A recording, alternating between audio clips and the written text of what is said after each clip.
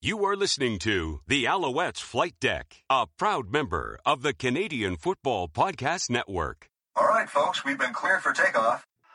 I'm gonna be iconic. Yeah!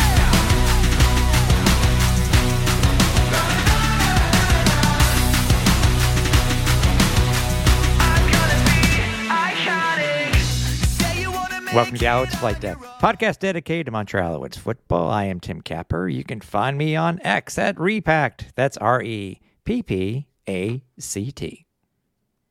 And I'm Cliffy D. You can also find me on X at Cliffy D. And this episode of the Alouettes Flight Deck podcast is presented by our good friends over at SportBuff, where if you use the promo code ALSFlightDeck10 at checkout, you will save 10% off your entire order. Head on over to www.sportbuffshop.com, use the promo code, save lots of money, get some great merch, and as always, support local. Have you missed any of the episodes this year from the Alouettes Flight Deck podcast? Well, no need to worry. You can head over to our archive and catch all 7+ years of the podcast, and that's over at alouettesflightdeck.ca. You can also find us on social media and find us over on X, and that's at AlouettesFLDeck. Facebook, you can find us over at Alouettes Flight Deck Pod. Instagram and Threads, that can be over at Alouettes Flight Deck. YouTube, where you can find all of our archives of the Flight Deck Live, of all of our audio also. You can head over to youtube.com/Alouettes Flight Deck. Also, if you want to rep the podcast by wearing some of our merch, you can do so by heading over to www.flightdeckgear.ca and let us know that you're going to be wearing it. We'd love to know, and we'd love to see, and give you guys a shout out for supporting the show. And lastly, yes, I guys at least have to say it, Cliffy, because the rate we're going, it's going to be a done deal sooner or later. But yes, we are currently on Blue Sky. You can find me at Repact, REPPACT dot, is it BLU? Yeah, BLUSKY dot social. BSky dot social. You can find Alouettes Flight Deck at alouettesfldeck.bsky.social. And Cliff is also, you're at Cliffy D at bsky.social, right? Correct. That's way too much to remember, but it's a lot to take in. So I mean, you could probably just do a search and you'll find us. So yeah, but we are on Blue Sky, still waiting for Twix to die a painful death, and it just I think like herpes, it's going to be around forever, but it's going to be painful along the way. Is MySpace still around? Man, I miss MSN Messenger. I miss being able to chat with people through MSN Messenger. Yeah, I liked MSN Messenger, but I mean, Facebook chat's pretty good, and now messages through Android's pretty good, so I can't really complain. Yeah, we do got to get with the times, right? We certainly do. For us to remember the time when we were a cell phone. What's a cell phone? No. I'm so old. I remember that cell phones were just used to make phone calls. What are phone calls? Well, ask your parents, kids, because it's yes. Just as much as asking them what a rotary dial phone is, or a party line. Oh my! I was waiting for the BBS. Yeah, the BBS. I forgot the bulletin board system. I forgot about that one too, man. If anybody's got BBS, that's Discord now. That's Discord. Pretty much, it's evolution. Much.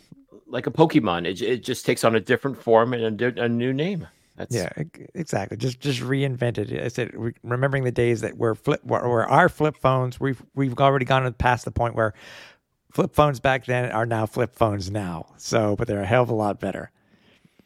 Anyways, I digress. Yes. We have finished the regular season for 2023, Cliff, and unlike how a lot of the quote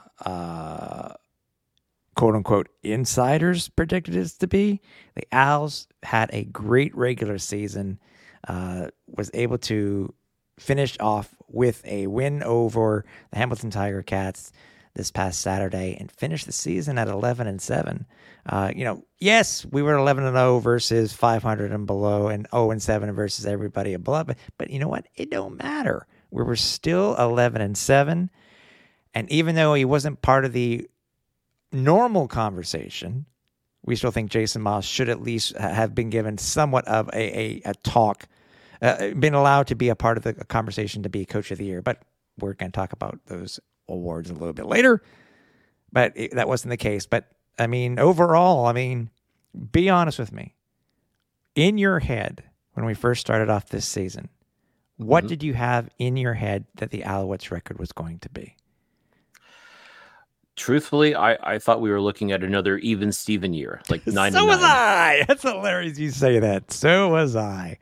Like I looked at things, and let's face it, the start of the year, yeah, I can understand why everybody and their mother was like, "Oh, this team's going to be garbage." They've got no receivers. Jason Moss did a terrible job in Saskatchewan, and now you bring Cody Fajardo, who was absolutely terrible towards the end, and all these narratives, and just with all the nonsense that went on with the ownership changeover and all the other extracurriculars that took place during the offseason, it's understandable to think that a lot of people are going to say, "Oh yeah, the Alouettes are not even going to be in the conversation. They're going to be a joke. They're going to be terrible. They're going to be in 10th place of a 9-team league.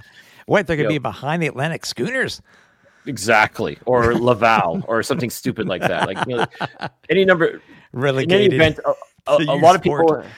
Yeah. A lot of people had written off this team before the season even started. And I said, okay, we looked at the moves that were being made. And it's like, okay, let's see what happens. We go to training camp.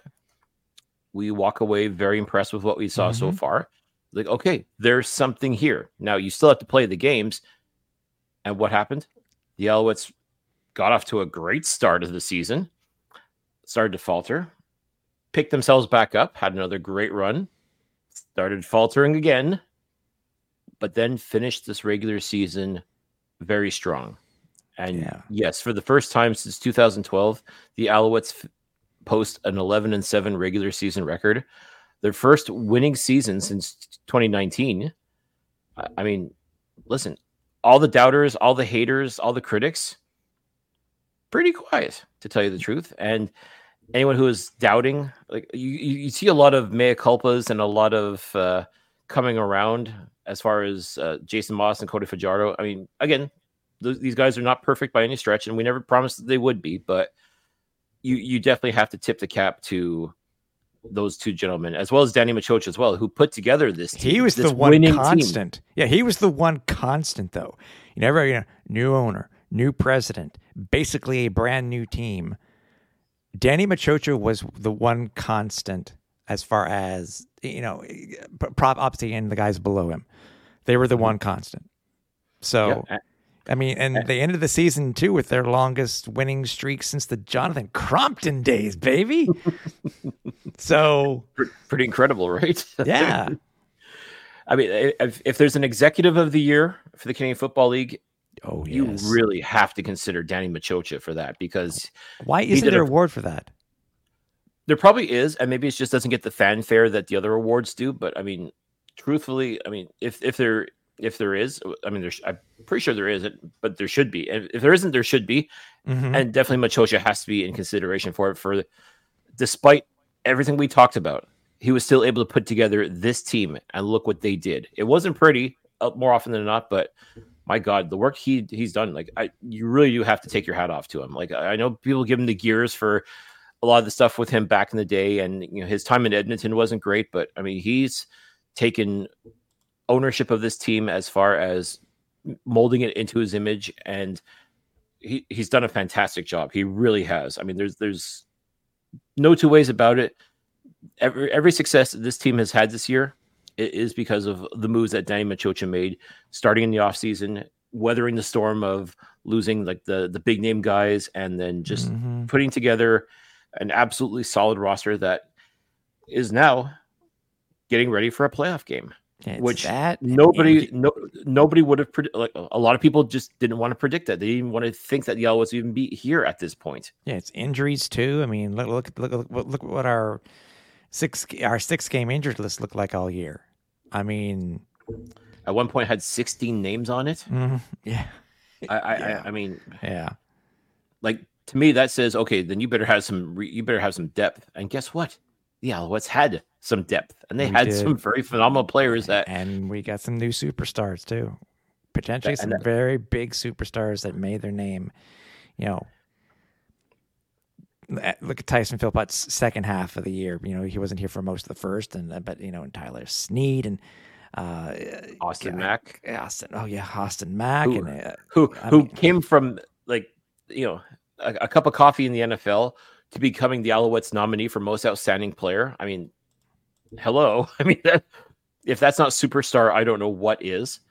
Reggie Stubblefield, who we've been documenting pretty much all year about how he was a last day training camp cut, brought him back and became, not just the most outstanding rookie nominee for the Alouettes, but has put together a fantastic rookie campaign, mind-boggling.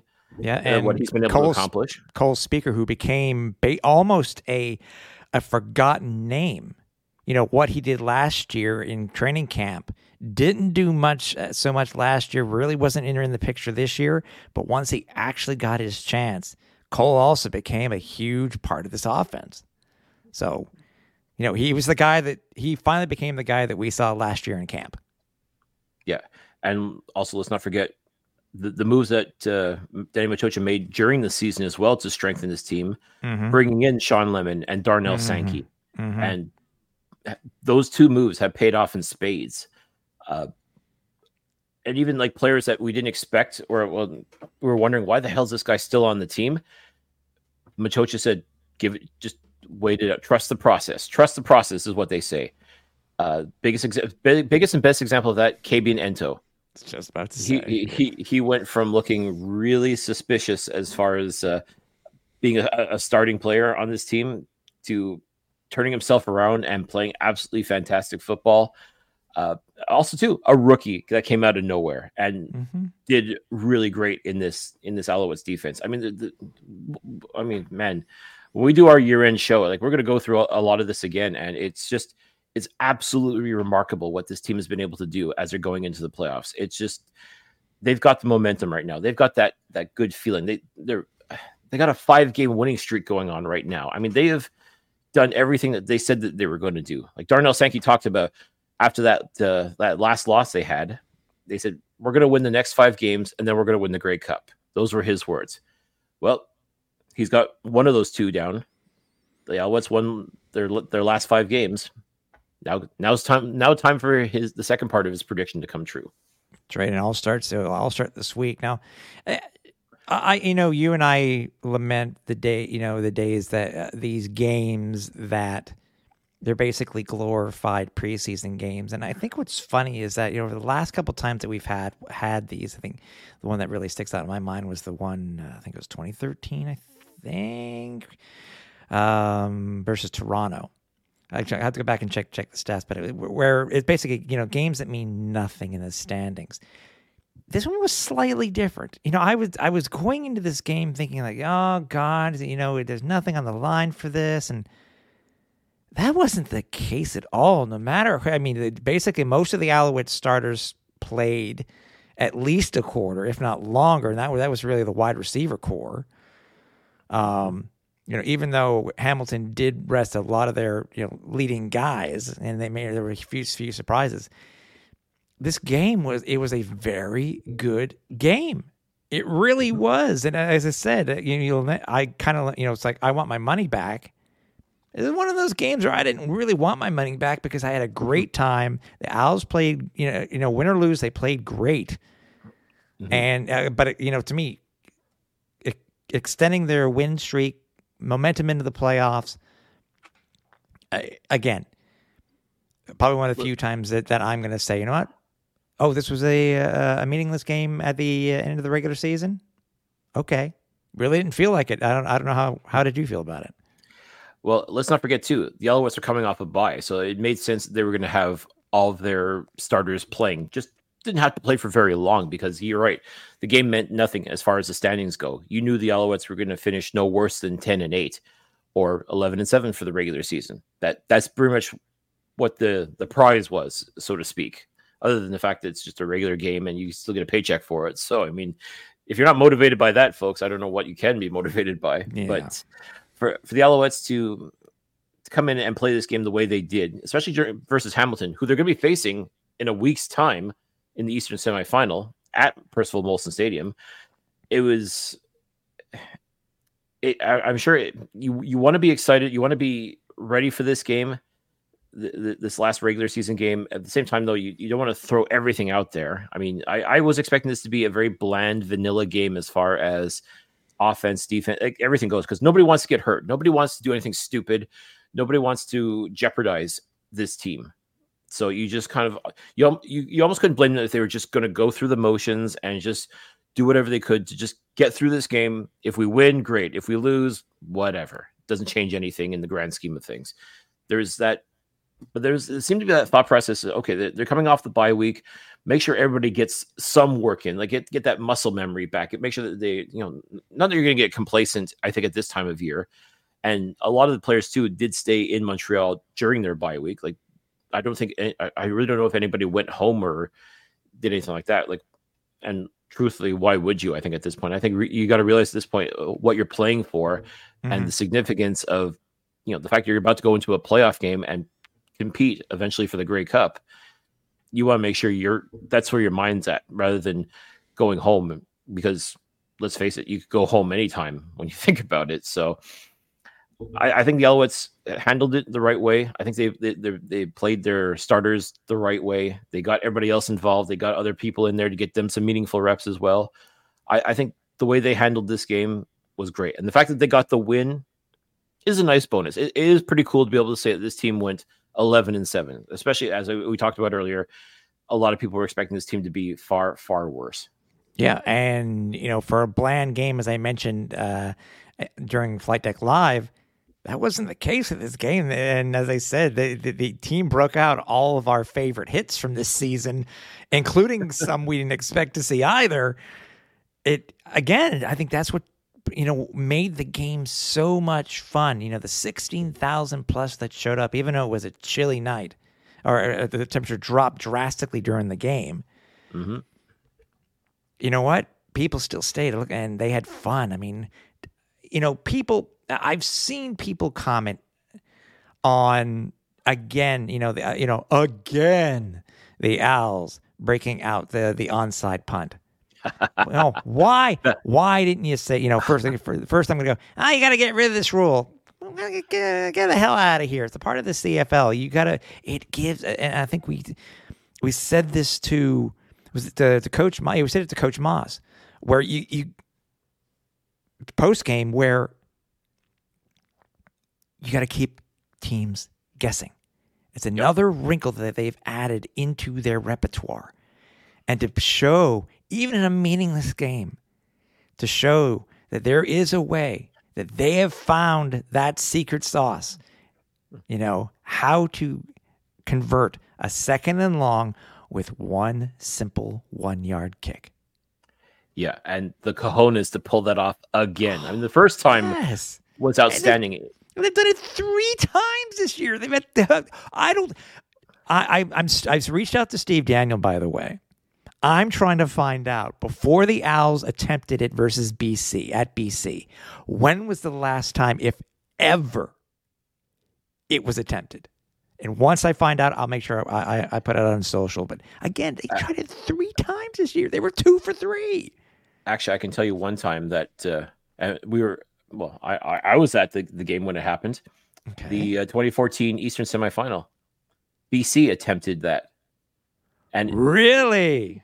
They failed and ended up with a no yards penalty as a result, giving Montreal the ball back very, very much in scoring range for them. So 2014 Eastern semifinal against BC. I'm going to have to look it up. So everybody, if you're listening, don't pause the show.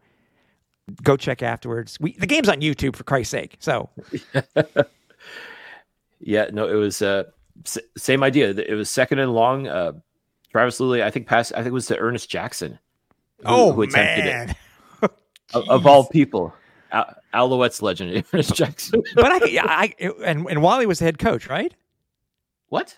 Yeah, while he was head coach. Yeah, so why not? It makes a ton of sense. Somebody who knows the rule book. Who better, quite frankly. That's amazing. I gotta go check that out. But either way, again, but still, going back to my point, 3 times this year, Cliff, they tried it. Yep.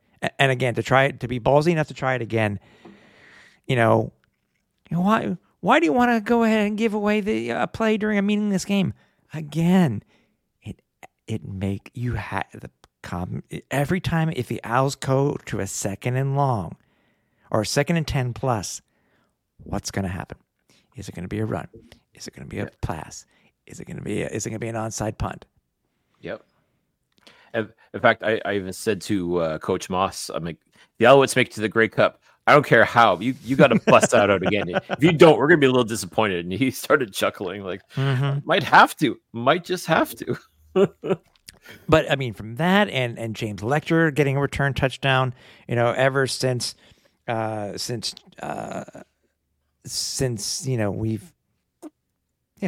Chandler went down,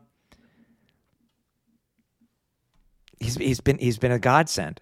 And again, he's a guy that last camp was not seeing it right, and I think he was talking about it 2 weeks ago when he was on the Mark Cast where he had an interview there. He talked about that. I mean, and you and I have talked about it before. It's a different dude. It's a different guy from training camp. So yeah, we spoke to him after the game too, and it just first of all, it's amazing. His 2nd consecutive TD return. That's right. And I just said to him, like, what do you attribute it to? Like, and he gives full credit to his special team, his teammates, like the other special teamers. Like, they created the lane for him, and he just hit the hole and found the crease and just took it to the house. Simple as that. I mean, sometimes that's all it comes down to. And I even told him, like, we knew there was something special there. We saw it that second game in Ottawa. Like, he had a couple of great returns there. The Thanksgiving Day game in Montreal, a couple of stutter steps, had an okay-ish kind of return, but just you knew something was going to happen. And then sure enough, we go out to Edmonton, and he returns 125 yards back to the house, absolutely off a missed field goal. This time around, it was a punt return touchdown. I think 99 yards, if I'm not mistaken. 99, just this shy again of 100. Yeah, so sometimes the sequel isn't always as good as the original, but tell you what, I mean, that was still electric. I mean, that still got everybody hyped, and that was I'll go as far as say that was probably the TSN turning point for the Alouettes this past Saturday. Was Letcher being able to take that back to the house, his 2nd return TD in consecutive weeks. I mean, well, not really consecutive weeks because they were on the bye, but people need to remember too, it negated it basically with him returning that for a touchdown. It negated the one that Hamilton had. Yep. I mean, this was quite the game for if you like return kicks for touchdowns, this was the game. I mean, unfortunately, it was Tyreek McAllister who returned it after a missed David Cote field goal, and that kind of took the wind out of the sails just a little bit. But yeah, credit to Letcher for being able to bring us all right back into it with that absolutely electric run. I mean, that was absolutely phenomenal. And folks, I don't think he's done yet. I think he's got at least one more in him. Yeah. Let's just get into quick things because these stats count, but it was, it's like, it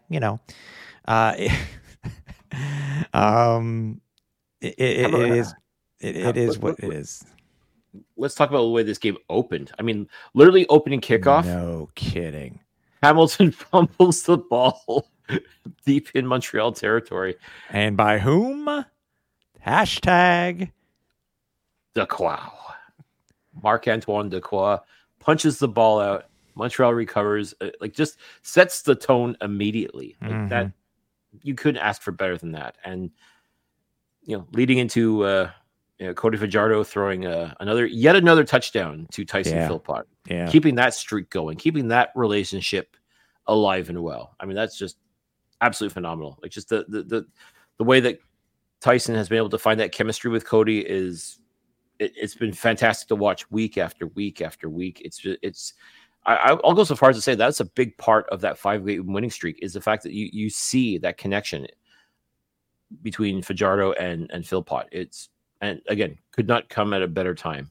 And that's essentially what you want. Like Cody's been able to find all of his receivers and be able to move the ball extremely well at the best of times, and just being able to get that connection with Tyson Philpott, absolutely outstanding. And I fully expect to see more of that as these playoffs continue. I mean, I would not be surprised to see that yet again this coming Saturday. Oh, yeah. I just said it's going to be, obviously all the starters are going to be playing. Rumors of possibly a platoon quarterback situation for Hamilton. Okay, it's playoffs. Anyways. Cody Fajardo, 6 of 8 Cliff for 55 yards and that 1 touchdown. Then Caleb Evans came in. He was 5 of 10 for 30 yards. And then Davis Alexander came in. He was 5 for 6 for 51. And what was cool is how Davis's first pass, which it doesn't show here, is that it was the 2-point convert after the Letcher touchdown. Yep. And that put the Owls up at the time 19-13. So, again, all the guys got some work. All our running backs got some work that were activated for the game. So you can't complain. Stanback led the team, 48 yards on 7 carries, average of 6.9. Longest run was 23. Jeshua Antwi had 18 yards, and then there's a smattering between David Dallaire, Cody Fajardo, and Caleb Evans. Hold on. Let's talk about Jeshua Antwi. Did you see the way he broke that guy's ankles? Wow. Just absolutely outstanding. I mean, this Antwi has himself a year this year. He has looked so phenomenal. I mean, remember Antwi was this running back. You remember 2 years? Was it 2 years ago? Season finale versus Ottawa. Yep. Fumbles with them driving, and he's been so good since. So yeah, credit to the work that he's done this and improving himself, second to none. Like he really has been outstanding. Like just when you talk about the 300 monster in the backfield, William Stanback, Walter Fletcher, and Jeshua Antwi, he's a big part of that as well. Like he may not get the love necessarily that Stanback does, and I think Walter Fletcher has been a little bit more of a overall playmaker as far as both receiving and rushing. But Antwi, man, he just does a lot of the good stuff. Just hard, solid runs. He finally got his first touchdown this year as well, and of course the onside punt. He unfortunately he's 1 for 1 or 1 for 2, I should say, on onside punts. It's true. So I mean, at least he was able to pull it off this year. So I'll give him all the credit. I mean, like, man, you could have almost made a case for Antwi being like the most outstanding player for the Alouettes this year, just based on a lot of the stuff he was been able to pull off this season. Yeah, no kidding. The leading receiver was, we were talking about him before, Cole Speaker, 44 yards on 6 carries. Tyler Sneed, 37. Austin Mack, we were hoping he was going to be able to move up that the leader list. 3 targets, not a single yard, not a single catch or yard. Closest was that one where he caught the ball, then he was popped really hard, where he dropped the ball. But Philpott 16 yards, a TD, Antwi 18 yards, Stanback 13. Regis Sibisu had 1 catch for 4, and then Letcher also had 1 for 4. Again, everybody got in some work. Nobody seems to have gotten hurt on the wide receiver core, so I can't complain. I know the Owls did not come away unscathed, though, when it came to injuries, did we? No, unfortunately not. Pierre-Olivier Lestage suffered a pretty bad leg injury, or should we say lower body injury. And to the point where it's there's a very good chance he may not even be playing in the Eastern semifinal this Saturday. I sincerely hope that's not the case. Maybe it's just a matter of just let him rest and hopefully he'll be ready to go. But yeah, that is something the Alouettes are going to have to consider. And let's not forget that Lestage was nominated as the most outstanding offensive lineman this year. But this is now a chance for a lot of these other guys that have been sort of waiting in the wings. Like now they're going to have to step up. And I think that's been pretty much the case this season with a lot of the not just offensive linemen, but a lot of the players this year. It's that next man up mentality. Like someone goes down, your number's about to be called, you better be ready. And I think that's going to hold true for the offensive line as well. I mean, it's I felt like this game, and maybe just simply because it was a quote unquote glorified preseason game, I felt the offensive line was a little too lax for my liking. Like I understand nobody wants to get hurt, especially after seeing what happened to Lestage. It's even more so. You don't want to do anything risky, but at the same time, your quarterback is getting sacked out there, and that it is bringing back bad memories from earlier this season when it felt like everybody and their mother got a sack on Fajardo. I mean, one was a pretty good pop too. One really was. So and can't forget about somebody who just come off the 6th game was Tyrell Richards. I think a calf or lower body injury. Man, he has just been snake bitten in his professional career. I mean, his rookie season last year didn't get a whole lot of playing time due to injury. This year he comes into camp, looks phenomenal, plays outstanding football. Like the first half of the season, like he was just playing like his hair was on fire. Even getting a pick 6 in Winnipeg, if you could believe that. I mean, and that's where it went, because he gets his first game, first pick 6, he gets hurt. And now he gets hurt again. I feel bad for the dude. I was looking at the injury report this week. It doesn't look good, but anyways. But like I said, it's tough because a lot of people are going to want to call him a bust at this point. I'm like, no, he's not a bust. Injury prone is. We've had worse, dude. Oh my God, the Owls in their history have had worse.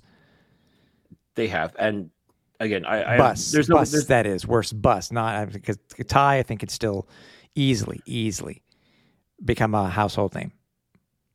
Without question. I think, again, these are just minor setbacks for him. I think he's proven that he can play at this level. He definitely belongs on this team, no doubt. And again, like you think about this linebacking core, like how deep and how talented they are and what they've been able to accomplish this year. And Tyrell has been a big part of that. Like I said, that the first part of the season has featured him very heavily, and he's risen to the occasion. Like he shows that he wants to be a part of this, and he has played outstanding football as a result. So again, hopefully this is just another minor setback, one of many for this young man. And all we can do is just hope that he heals up and just comes back stronger than ever. Yeah. And it's funny, after the game-ending interception, who was it? It was Reggie Stubblefield. Looked like he was a turf monster thing, but he seemed to be okay post game. Because something happened there. We don't know what the hell happened, but he seemed to be okay. A little friendly fire, I think, because again, Taylor Powell just kind of launched a prayer towards a whole bunch of Hamilton players and Montreal players, including Sankey, managed to get their hands on the ball. And I think Reggie just kind of got tied up in it, and it happens. I mean, and we can't say enough about the defense again. I mean, KB, and we're talking about him before, KB and Ento with the what would we call that interception? Really wasn't a tip drill. Nope, just kind of bounced off of a helmet, and like it's like a fly ball in center field. He was just wasn't it off of the Owls defender? I swear it bounced off the Owls defender. Didn't go off the Hamilton player. I swear it went off the Owls defender helmet, and then Ento was right there. In any event, it was hilarious how it just. Yeah, just called it a lucky bounce. And even Kabian afterwards had said, just right place at the right time. He just happened to be there to get the interception. And just as Hamilton was starting to build up a little bit of momentum as well. I mean, it was just a very timely interception that gave Montreal the ball back, which eventually led to them taking the lead for good. So that was absolutely outstanding. And again, we'll talk about this more towards the end of the year, but KB Ento, man, he is just really, he has really been something special this year for the Alouettes, and it's so funny that so many people, us included, we're just wondering, like, what the hell is this guy doing on this team? But Yeah. my God, he has really turned things around. Ever He's since really that been phenomenal. ever since that second bye week, ever since the second bye week, something just, switch was flipped. Sean Lemon, another sack. The defense had 2 sacks this week. Owls did give up 3, so didn't they give up over 60 on the year? I think it was just over 60 or just at 60. Very close too, but Lawal Ugalag had a sack also. So there's another rookie. Yeah, another fantastic find, and another guy too that a lot of people weren't too sure about when Danny Machocha selected him in the first round, and like, who is this? Really? Okay. But man, he's been just absolutely outstanding, and once again, credit to Sean Lemon for taking him under his wing and showing him the ropes. Like I think that's where a lot of Ugalak's success has been this year, is the fact that he's been able to be mentored by an outstanding defensive lineman like Sean Lemon and Almondo Sewell. Like getting, sitting under their learning tree has to have been phenomenal for this young man. And you see the work he's been putting in and week out. He's just looked outstanding. Like you could definitely have made a case for him for most outstanding rookie too. I mean, truthfully, I mean, he's been all that. And once again, it's still going. Like he could be one of those honest to goodness game breakers. It's just a matter of just the right opportunity has to come along for him. And he's made the most of it. Like he's gotten in there, he working in the trenches, doing the dirty work. Like he has answered the call every single time. And it's been so much fun to see. Yep, sure. Again, Owls knock off Hamilton 22-20. Finished regular season at 11-7. Last thoughts, Cliff, on this game before we go into what can be a little bit of a contentious subject here when it comes to the CFL Player Awards. Any last words though on this game before we put it to bed? Before we put the regular season to bed? Well, that's it, right? I mean, it's just going into this game. Like I said, we had our thoughts about how we feel about these glorified preseason games, but you said it best. I mean, it ended up being a lot of fun. It was a great atmosphere at the stadium. Players talking with him after the game, you could tell that they were feeling good, very relieved to get this over with. Finally get the, as you said, put the regular season to bed, and now focus on the Eastern semifinal. Like you knew you're facing these guys in a week's time. It's just now it becomes a matter of, okay, you did the thing. You've beaten them 3 times this year. Unquestionably, you've won the season series, but now you got to do it when it truly counts. And if they can put in another performance like they did this coming Saturday that they did last week, then yeah, Montreal will move on. That's really what it comes down to. Now, let's not forget, Hamilton played a pretty solid game, all things considered.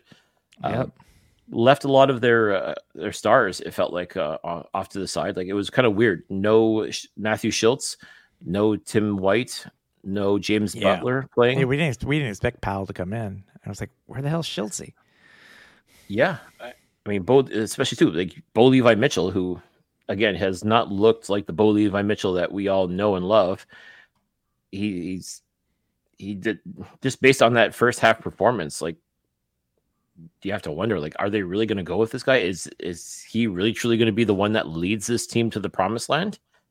If you were to go based on that performance last Saturday, I'd say no. I'd say if you want to have any hope of winning the Eastern semifinal, you better go with Schultzy, because Schultzy has won games. Schultzy has been an absolutely fantastic quarterback this season, and we've known that for years, what he's been capable of doing. And I think now finally the rest of the league has caught on and realized, oh yeah, this kid Schultz is pretty damn good. And truthfully, I was very surprised not to see him even get a little bit of action this past Saturday. But clearly they've got a plan in mind for him. For I guess they want to make sure that he doesn't get hurt. Nothing risky happens to him, because truthfully, I think that's the horse you're going to bet on. If you expect the Hamilton Tiger Cats to advance on to the Eastern Final, it's going to be, as far as I'm concerned, it's going to be done with Matthew Schultz under center. Yeah. So as we mentioned last week, the initial team nominees came out for the CFL awards for this year, and today, before we started the show, we ended up getting the CFL award nominees, a breakdown, obviously, of all the positions with only one player chosen for each of these, like it is every year. I don't, why they just didn't call the East Division nominee just the Argo Division nominees is beyond me. Less one. But you know what, Cliff? I would say go ahead and let's just give our listeners a taste of who was chosen for each award in each division. Yeah. All right, let's start at the top. For most outstanding player, it's either going to be Brady Oliveira representing the West for the Winnipeg Blue Bombers, or Chad Kelly representing the East and the Toronto Argonauts. No surprises there, to tell you the truth. I truly think that both of these guys had phenomenal seasons. They're obviously Winnipeg and Toronto are arguably the two best teams in the Canadian Football League, so it's probably no surprise that their best player was going to end up being the nominee for each division. I mean, what more can you say about either of these guys, really? I mean, they're both fantastic players. Chad Kelly has really, really impressed a lot of people, and he said a lot of things in the offseason that probably turned a lot of people off of him, but he's backed up his swag, if you will, with some pretty outstanding football play. I mean, there's simply no question. Like, he has proven that he can be the guy in Toronto and answer the call every time. And simply put, the Argos are 16-2 this year, and essentially that is because of how well Chad Kelly has played football under center for the Argonauts this year. Whereas Brady Oliveira, this dude's on fire, like truly on fire. Like, he's really been a force of nature for the Winnipeg Blue Bombers. I mean, to the point where they felt comfortable letting Winnipeg legend Andrew Harris walk in free agency 2 years ago. And yeah, Andrew Harris did go to the Argos and win a Grey Cup with them last year, beating those same Winnipeg Blue Bombers. But just take a look at what Brady Oliveira has been able to do this year, and the guy is absolutely sensational and just keeps on going too. That's the other thing. Like, this team runs, no pun intended, on Brady Oliveira. So seeing those two names, yeah, definitely not a surprise at all. Next up is most outstanding defensive player, Mathieu Bet for the BC Lions, representing the West, versus Adarius Pickett, representing the East for the Toronto Argonauts. Interesting, former Montreal Alouette, Adarius Pickett, who signed with the Argos in free agency last year. Once again, Mathieu Bet has been setting all kinds of sack records for the Canadian Football League, for the BC Lions. Like, it's just been a beast. Simply put, a beast for the BC Lions. Definitely one of the main reasons why they are where they are in the playoffs. He's been outstanding, without question. Adarius Pickett, he too. I mean, that's the thing. Toronto's defense this year has been pretty sensational. They've really made life hell for a lot of teams, the Montreal Alouettes included. And Pickett is just one of those guys that just always seems to be around, always causing havoc for opposing offenses. And yeah, I look at this award too, and I think if I had to pick one, yeah, I would probably go with Betts, because he's just been that guy. And like, Pickett's been good. I'm just like, when I think about the Toronto defense, like, there's been so many other players that have been outstanding as well that you almost wouldn't be surprised to see them. But Pickett seems to be the I guess they figure, okay, well, we got to pick somebody, so let's go with Pickett, I suppose. And the voters agree. So next up, most outstanding Canadian. This one's hilarious. It's Brady Oliveira, representing the West, versus Montreal Alouettes superstar, #Dequow, Marc-Antoine Dequow. This is almost unfair, because yeah, Marc-Antoine Dequow has had a phenomenal season for the Montreal Alouettes. You could have even put him in the argument for most outstanding defensive player as well. But most outstanding Canadian, he was the unanimous selection by the Alouettes. And clearly the voters agree that, yeah, Dequow has had himself one hell of a season. Yeah. With his pick sixes, interceptions galore, just the heat-seeking missile that he's been. He's been all over the place. His play has improved dramatically this year, and definitely is well deserving of the award. But Brady Oliveira, for all the same reasons that I listed before, I mean, I just don't see how you couldn't vote for him as well. I mean, that's the tough part.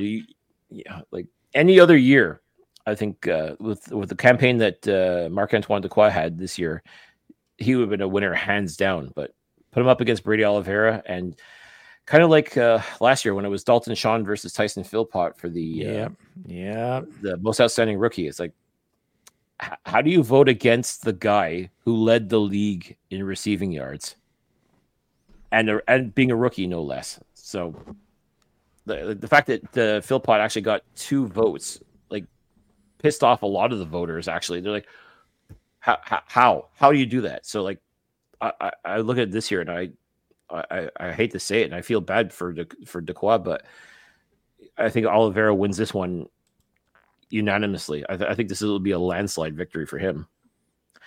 Next up is most outstanding offensive lineman, Jamarcus Hardrick for the Winnipeg Blue Bombers versus Dejon Allen for the Toronto Argonauts. So once again, the 2 best teams in the league are represented here, the Blue Bombers and the Argos.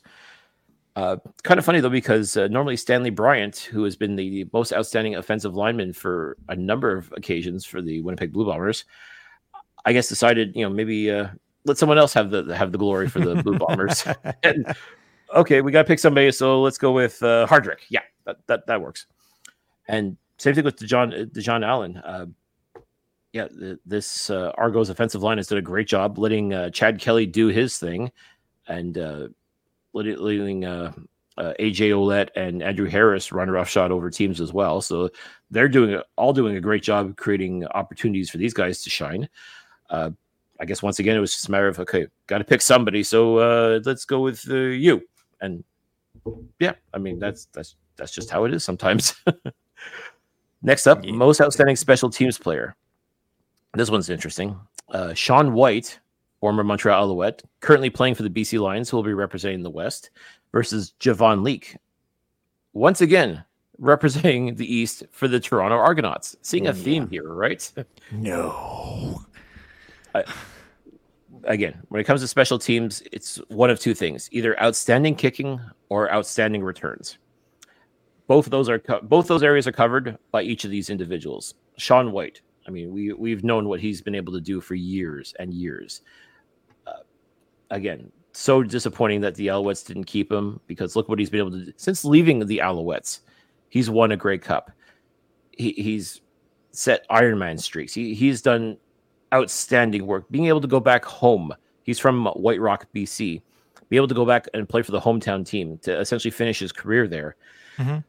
Even though it's hard to believe, but he's not a young man anymore. But still, this year he has put together the most outstanding campaign as far as kickers go. He has been money day in and day out. He's done everything that's been asked of him, and he rarely misses. That's something else that is just hard to fathom, just because, kickers, I mean, you live by the kicker, you die by the kicker in the Canadian Football League, it seems at times. And if you've got Sean White in your lineup, more often than not, that ball's going through the uprights. So he's just been outstanding this year in every sense of the word. So that's not a surprise there. Javon Leake, this guy, all he seems to do is return touchdowns or return kicks for touchdowns, whether it's punt return, kick return, you name it. The ball's in this guy's hands. He's like his boss, Pinball. He was just able to take it to the house and just look outstanding in the process. And a lot of the reason why Toronto is 16-2 is because they dominate all 3 aspects of the football: offense, defense, special teams. And their special teams this year, led by former Montreal Alouette coach Mickey Donovan, has simply been outstanding when it comes to returns. Like he's just done this thing, Leak. He just keeps returning these touchdowns. at an alarming rate practically. So this is going to be a fun one as well. But I mean, if I had to vote, and I should get a vote, that's just my opinion. You got to go with Shaun White. I mean, as exciting as it is to watch a punt or kick return for a touchdown, is the work that Shaun White has done this year for the BC Lions has been nothing short of phenomenal. Right. And last but certainly not least, and the one that really kind of irks me, and I'll explain why. Grinds our gears. Grinds our gears just a little bit. Most outstanding rookie. You've got representing the West, Kai Gray of the Edmonton Elks versus Quantez Stiggers of, wait for it, the Toronto Argonauts.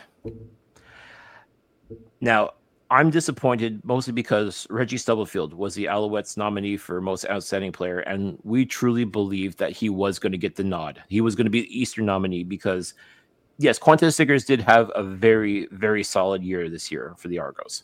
I mean, again, when we talk about this Argos defense, they've been absolutely outstanding. And he's been one of those guys that you could have almost made the argument for him as most outstanding defensive player. Yeah. But, I mean, for what Reggie was able to do this year, I thought that would have been more than enough to convince voters that, yeah, this kid deserves the opportunity. Just for his story alone should have been the Eastern nominee. But clearly the voters felt differently and decided, let's just keep this Toronto Argonauts party going, and we're going to give the nod to Stiggers. And think of it, and my thought is this: look what happened last year when it came from Tamari Alford. He was traded. He was traded and won his award last year. Yep. Reggie didn't play all the games, yes, but look at the story. And unfortunately, they don't look at the story.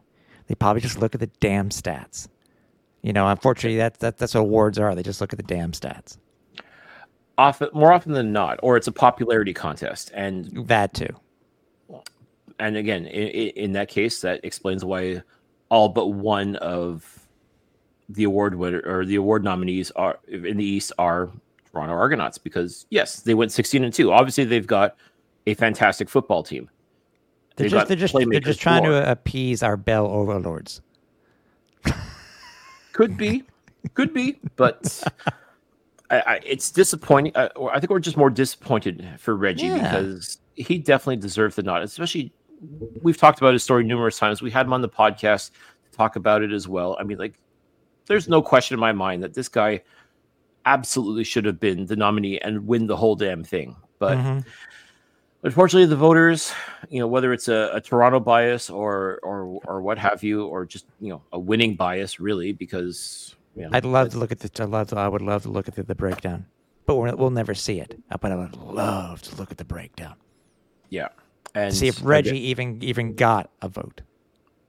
I sincerely hope so. I again, just knowing his story being what it is. I mean, I looked at the other rookie nominees and no offense to them, because everybody who's nominated obviously deserved to be, but and as I said, Stiggers too has had himself a hell of a year too. There's no question about that. But you look at the overall picture and what makes this award, when it comes to being outstanding, that's exactly what Reggie Stubblefield was for the Alouettes this year.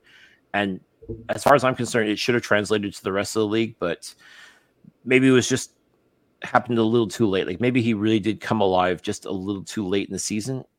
Maybe I suppose you can say that, whereas Stiggers has been pretty solid throughout the entire year, and maybe that's what it was more than anything else. And if that's the case, then so be it. But it's disappointing for us because we definitely think the world of Reggie and definitely think he should have gotten the nod. But it is what it is. Now Kai Gray, it's kind of funny because I mean Edmonton didn't have a whole lot of highlight worthy stuff this year, but everything I've been told about this young man is he comes in with that blue collar mentality. He just gets to work. And you think about the Elks secondary, and they've had some stars out there, and they've been able to do some pretty decent things, especially towards the end when they finally got their act together. They were doing some good stuff, and for Gray to be nominated definitely speaks volumes to how hard they've been working out there in Edmonton. So gotta give them credit for that. Although once again, I think Stiggers just has the edge, one, because Toronto was so damn good and Edmonton was not. And honestly, I can't help but think that that's how it's going to go this year. I mean, we could be seeing like almost a clean sweep of Argo players winning these awards, except for, of course, most outstanding Canadian and most outstanding player, because I truly think that's where Brady Oliveira is just he's gonna clean up this at the CFL awards this year. That's my thought, but I just got a feeling with what he was able to do this year, and it's well worth it. It's well merited for Oliveira, but that's just where I see things going. It's just incredible to me to see that it's got such a heavy Winnipeg/Toronto flavor to these awards, and it's. Can we just let's throw in the word bias? You can't help it. But again, when you got the two best teams in there, yeah, it's understandable. But yeah, we've seen it before in years past, though, Cliffy, where it's not necessarily it's been the best player. Well, that's it. I mean? And that's it. And it doesn't necessarily you can make it the best team. And look at head coach too. A little bit of, Jason Moss should again, like I said at the beginning of the show, Jason Moss I think should have been some part of this. Yes, I understand why Dinwiddie went 16-2. Okay, but it is outstanding. Yes, but who had? People are saying, "Well, Tim, you're on crack. 16 wins." Al's had 11. Yes, but again, it goes to the like thing with Stubblefield. It's the story too. Look what Toronto had. Look what Montreal had. And what Jason Moss was able to do. Yeah. And look and what he came in with. I mean, he left Saskatchewan unceremoniously. A lot of people thought he was the problem out there. And if this year proved nothing else, no, he was not the problem in Saskatchewan. Cody Fajardo was not the problem in Saskatchewan. Nope. As they found out. So I would almost say that for that alone, Jason Moss should have been given quite a bit of consideration for Coach of the Year. But it's kind of hard when your competition does go 16-2. I get that, but I sincerely hope Jason Moss was at least in the conversation for a little bit, because you're right. What he was able to do with this team, with all the extracurriculars, all the off-season noise and everything like that, and just coming in with the reputation that he's had, he's proven himself to be a very capable head coach. He's proven himself to be a winner, and proven himself that, yeah, he belongs in this league as a head coach and a leader of men, without question. Yeah, it's just unfortunate that Ryan did go 16-2 and won the Grey Cup last year. So I mean, that is outstanding. Yeah. There's no question about that. It's just you know what it is. It felt like everybody wanted to go with the safe choice, and it's not to say it's a bad thing, but it would have been nice to see some of these other stories kind of shed some light too. I mean, I know even a couple of people were voting for Dustin Crum for the Ottawa Redblacks. Like, he too was thrown in the fire unexpectedly and did pretty well at first, but then kind of fell back down to earth, which, okay, just Ottawa being the way things were this year, that's just kind of how it is. But, that's the thing. Like, there's just so many potential stories here that any direction that these awards could have gone. But ultimately what happened was they go with the safe route. They go with, Toronto and Winnipeg were outstanding, no question. Their players were outstanding, no question. So I guess that's the thought. Is like, well, it's called most outstanding, whatever. Yeah, these guys were outstanding. So I get it, but at the same time, just kind of leads to a potential double blue sweep or a blue and gold sweep or something along those lines. But well, it is what it is, I suppose. Yep, it is what it is.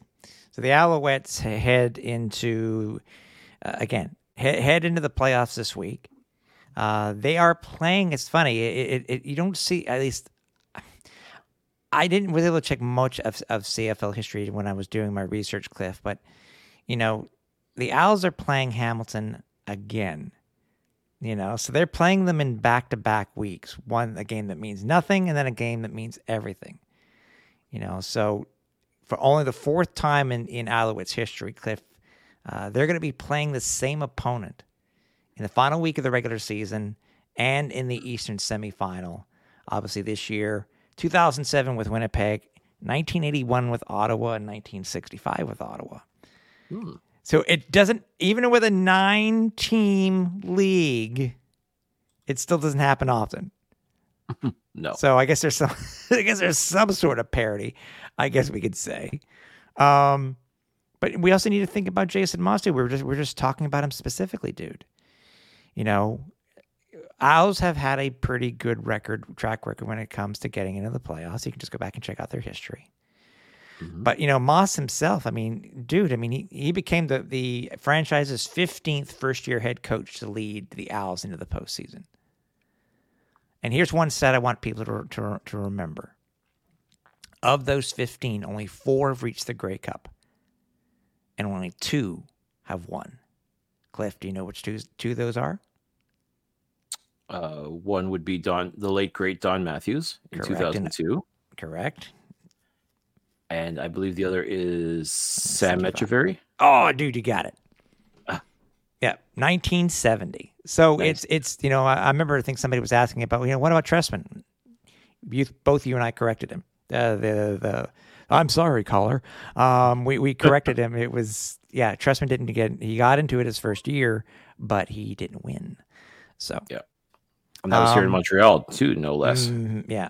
So we're going into the playoffs. I mean, as I said, same team. It's gonna be a completely different game. You know, we're trying to get away unscathed with injuries. A lot more is on the line. Obviously, we got different guys that the Owls are going to be playing up against, and vice versa. You know, it seems to be the Owls are getting the hometown favorite discount when it comes to the betting line because they're currently 3.5-point favorites as we are taping. Usual hometown bump. Yeah. What are your thoughts going into this game? I mean, we can talk about the injury report, which I think is still something that needs to be talked about because we're in day 2 of practice of a 3-day week of practicing.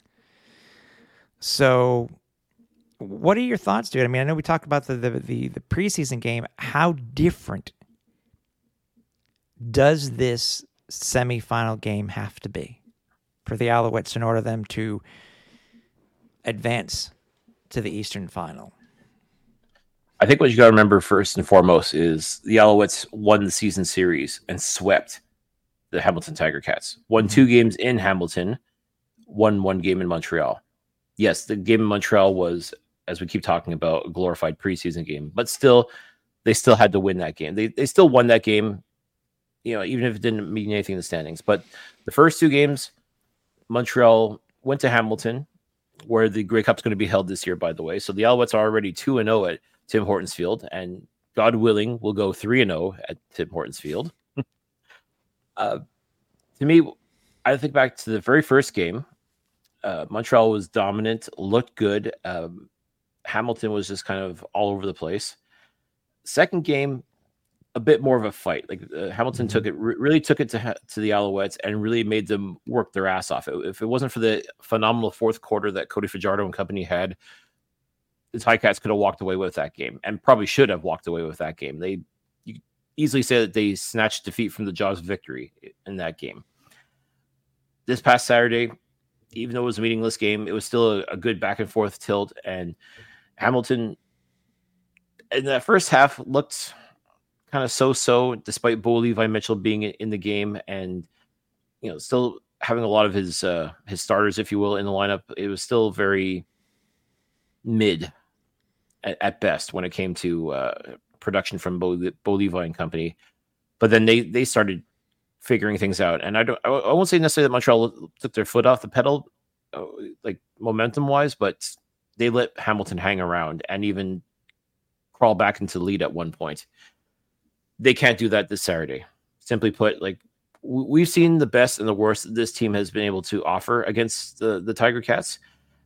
And simply put, I hope that they've taken all the best aspects. They see where they have been able to dominate, where they have been able to put stuff together, and just forget about some of the less than favorable decisions they've made throughout those 3 games. Mm-hmm. If nothing else, they know what to expect out of Hamilton in a lot of ways. They've gone up against Matthew Schultz and won. They've gone up against Bo Levi Mitchell and won. They've seen what this team can do. I mean, I see like a lot of the experts are actually expecting Hamilton to pull off the upset. And I can see why, because yes, Hamilton looked terrible in the first half of the season, but they really, really turned things around in the second half. And they've arguably been up there with Montreal as one of the hottest teams in the league as far as just offensive production, great defense, special teams have been on point. I mean, they really have done a great job. And I can understand why they would be a dark horse pick for a lot of people. But I look at what Montreal has done over the past 5 games, like when they've really got their act together. Yes, it was all against the lower tier teams, if you will, but they still had to win those games. They still had to do what was necessary to get the job done, to punch their playoff ticket, to ensure that they were going to be in second place, to ensure that they were going to host the Eastern semifinal. Even though they knew it was going to be against Hamilton, regardless of where they were playing, they still did the things they had to do in order to be in the position where they are. And I see what Jason Moss and his crew has done this year. They've been able to get a lot out of their players. They've been able to put them in a position to win. And sometimes it's just about execution. Sometimes they've been able to execute, and sometimes they haven't. Arguably, that 4-game losing skid against the top tier teams, I think that revealed a lot of this team's character, because they were down. They didn't look great, but you know what? They never gave up on each other. And I think they realized we've got a good core here. We've got some absolute ballers here. We've got guys that can go out and win. It's just a matter of just executing.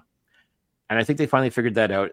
Even if it was against the lower tier teams, they still had to go out and prove themselves. They still had to dominate. They still had to show that they can be that team. And they have. I truly think Montreal is they've got momentum, the big time momentum right now. I think this last game notwithstanding, like, felt a little bit, safe, because again, nobody wants to get hurt. Nobody wants to. You also want to reveal all your secrets as well. So that's why you see some of the, simple plays. And okay, fine, but maybe they didn't look like a dominant team. And understandably, you understand why maybe with Hamilton not playing like Matthew Schultz or Tim White or James Butler, like, okay, you didn't have, like, once those guys are in the lineup, you're going to see a different Hamilton team. Well, I think you're also going to see a different Montreal team as well. Like, what you saw this past Saturday is not what you're going to see this coming Saturday. I think this team knows what it takes to win. They've shown that they're able to do what it takes to win. And truthfully, I think we're going to see a more exciting team. I think we're going to see a team that's not going to be afraid to pull out all the stops and just do what they've been doing all season, and just riding that wave and just making things happen. I think we're going to see the best version of the Montreal Alouettes on Saturday, and I think Hamilton will give them a fight. There's no question about that in my mind. I think Hamilton will make this a very competitive game. We're not going to see any blowouts. I think this is going to be a very tight, competitive game. But I just think Montreal has what it takes to go on. I think Montreal has what it takes to beat Hamilton. And even though Jaguar Davis is playing for the Tiger Cats, and every year of his professional CFL career, he has gone to the Grey Cup. Whether he wins it or loses it, he goes to the Grey Cup. And yes, Jaguar Davis is with the Hamilton Tiger Cats, so I can see why a lot of people would want to pick Hamilton just based off that fact. And supposedly it's a better storyline if Bo Levi is able to do what he was supposed to do and lead this team to the promised land and play in front of the hometown fans in Hamilton. But I think the better story, the more interesting story, is the redemption of Jason Moss and Cody Fajardo after what they went through last year in Saskatchewan, basically leading a brand new team in Montreal. Yeah, rebirth. Doing what they've. It's basically the second rebirth of this team since '96. In my opinion. Yeah. No, that's a very fair point. And I think that I think with what Montreal's been able to do offensively, defensively, and even on special teams, I think they've got what it takes. and I think that they will move on. I think that they just being at home, being surrounded by what will be no doubt 20,000 plus of their hardcore fans, ready for an exciting day of football. I mean, Hamilton will make it a fight. There's no question about that. But I think Montreal just has what it takes. I think they are built to win. They are built to compete. And I think they are going to walk out of Percival Molson Stadium and go to the Eastern Final at BMO Field and take on the Argos. Coach Moss seems to be that type where he's been able to really hammer into the heads of his players, especially this year, that it's not about looking ahead. And I don't think, usually we've seen these games, Cliffs, in the years past where it seems like, what do you do? Because the Owls never really took advantage of the different situations that they were granted or they were offered based off of where they were in the standings and who they were playing next, and that chance to get one game closer, et cetera, et cetera. But I think Coach Moss has been able to just hammer into their heads that, it is a 1-0 type of thing. Do not look ahead. I know, I can say without a shadow of doubt, this team was not looking ahead to Toronto. They're looking ahead towards playing the Hamilton Tiger Cats. They saw a vanilla team last week. This will be different. This will easily be a different Scott Milanovich. Easily for the O-line. For the offense, and that potential, the potential platooning of quarterbacks. Bo Levi. So it's been rumored, Bo Levi and Schultz playing in this game coming up. People need to remember too, and I think you brought up a very good point. They're playing at home. Percival Molson can get loud. Just not because of the horns, but also because of the fans. Yes. The Owls in their history at home, Cliff, they're 12-4. Excuse me. Yeah, 12-4. And they're 6-2 since returning to Montreal in 96. It bodes well. It bodes well. Things we need to look at, though, and we're talking about injuries and stuff like that, because if you're an Owls fan, you've been keeping a sharp eye on the injury reports that come out each week for each week for practice. We're talking about Pierre-Louis Lestage. He hasn't practiced all week. I don't expect him to play. I know you were mentioning that before. You're musing about that. Tyler Richards, same thing. Has not practiced all week. And we talked to Reggie White Jr. post game last week, and it was he almost made me believe that he wasn't going to play. But he's been a full participant all week. So is Sean Jameson. So is Greg Ellingson. So is Cordell Rogers. And by the way, speaking of those two, and I put this out on social, Cliff, there was I got flack saying, well, the 6 game doesn't count. It's different in the playoffs. Why would the league specifically say that Greg Ellingson and Cordell Rogers have come off the 6th game and they're eligible to play?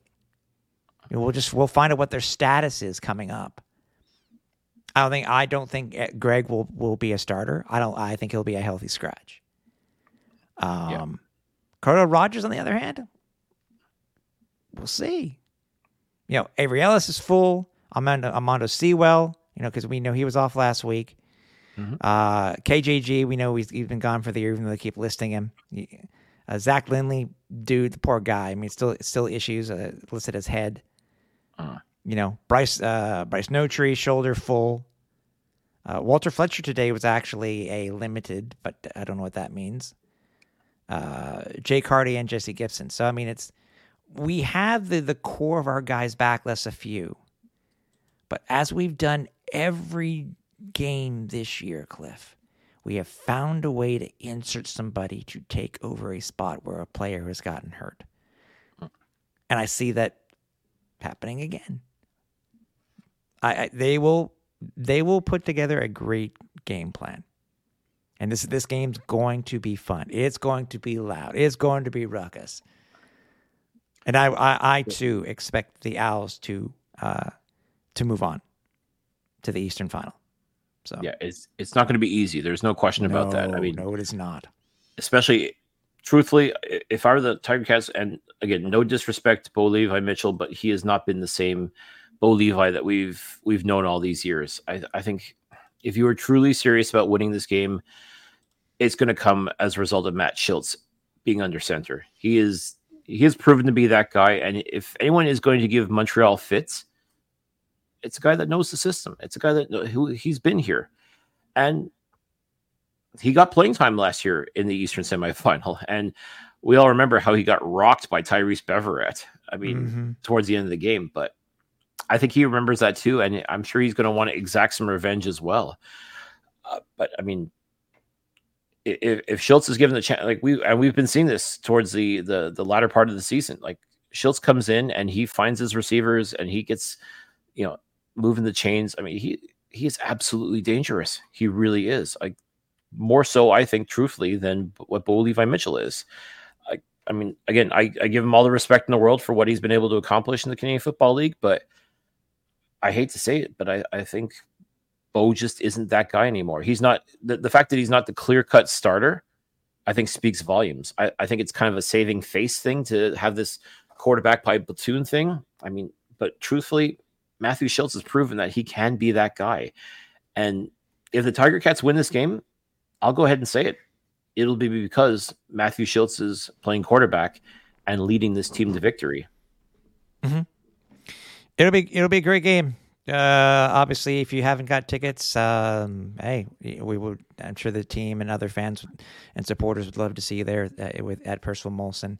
Expect to see Cliff and myself post game from somewhere at Percival Molson Stadium for Flight Deck Live.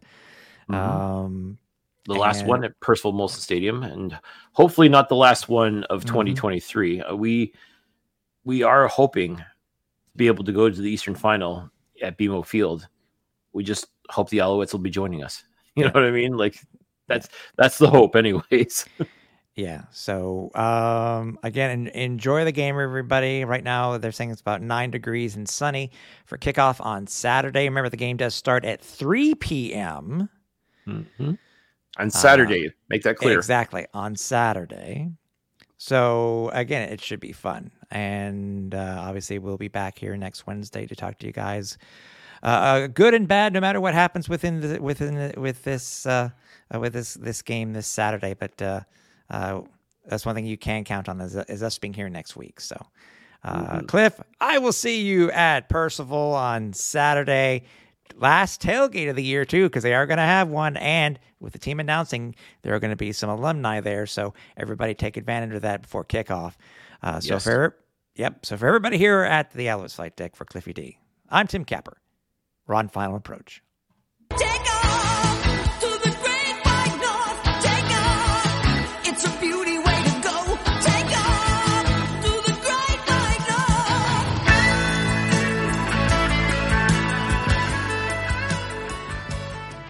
Thanks for listening. Find more great shows like this at CF Pod Network on Twitter.